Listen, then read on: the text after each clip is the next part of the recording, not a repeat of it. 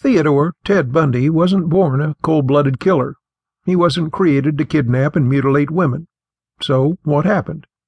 Was there some major event that pushed him over the edge of insanity, or could it have been someone whose power overwhelmed and manipulated him to do the unthinkable?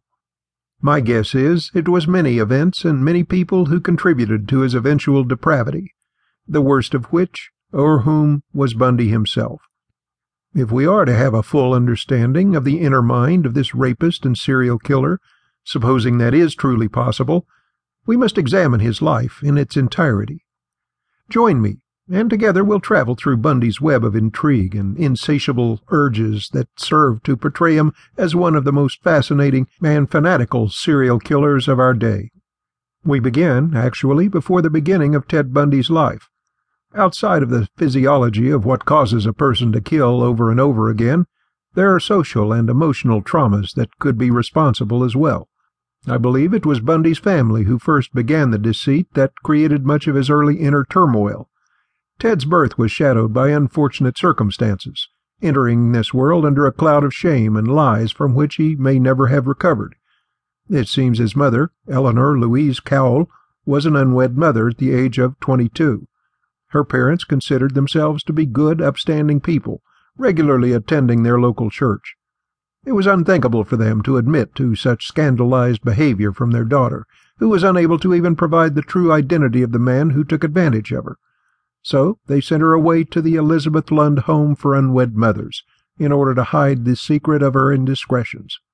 Feeling dirty and discarded, Louise left home and traveled to Burlington, Vermont.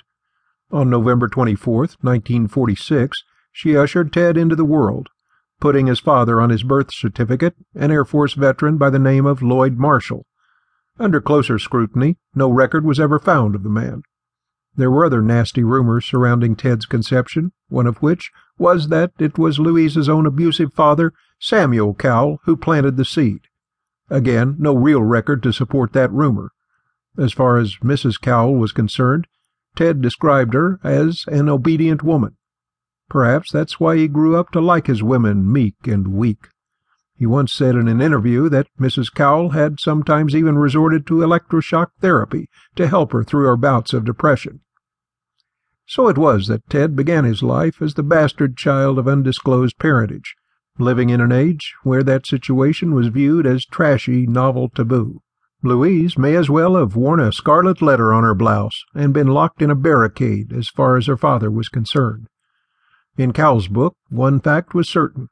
There was no good that could come of the boy unless he and Ms. Cowell adopted Ted and brought him up the right way.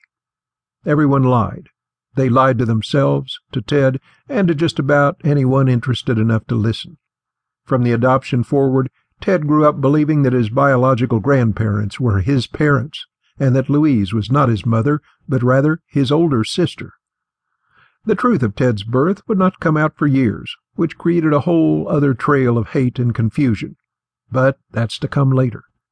Meanwhile, Louise moved back in with her parents for a short while, and Ted's innocence was taken from him, as later down the road he was to take the innocence of others.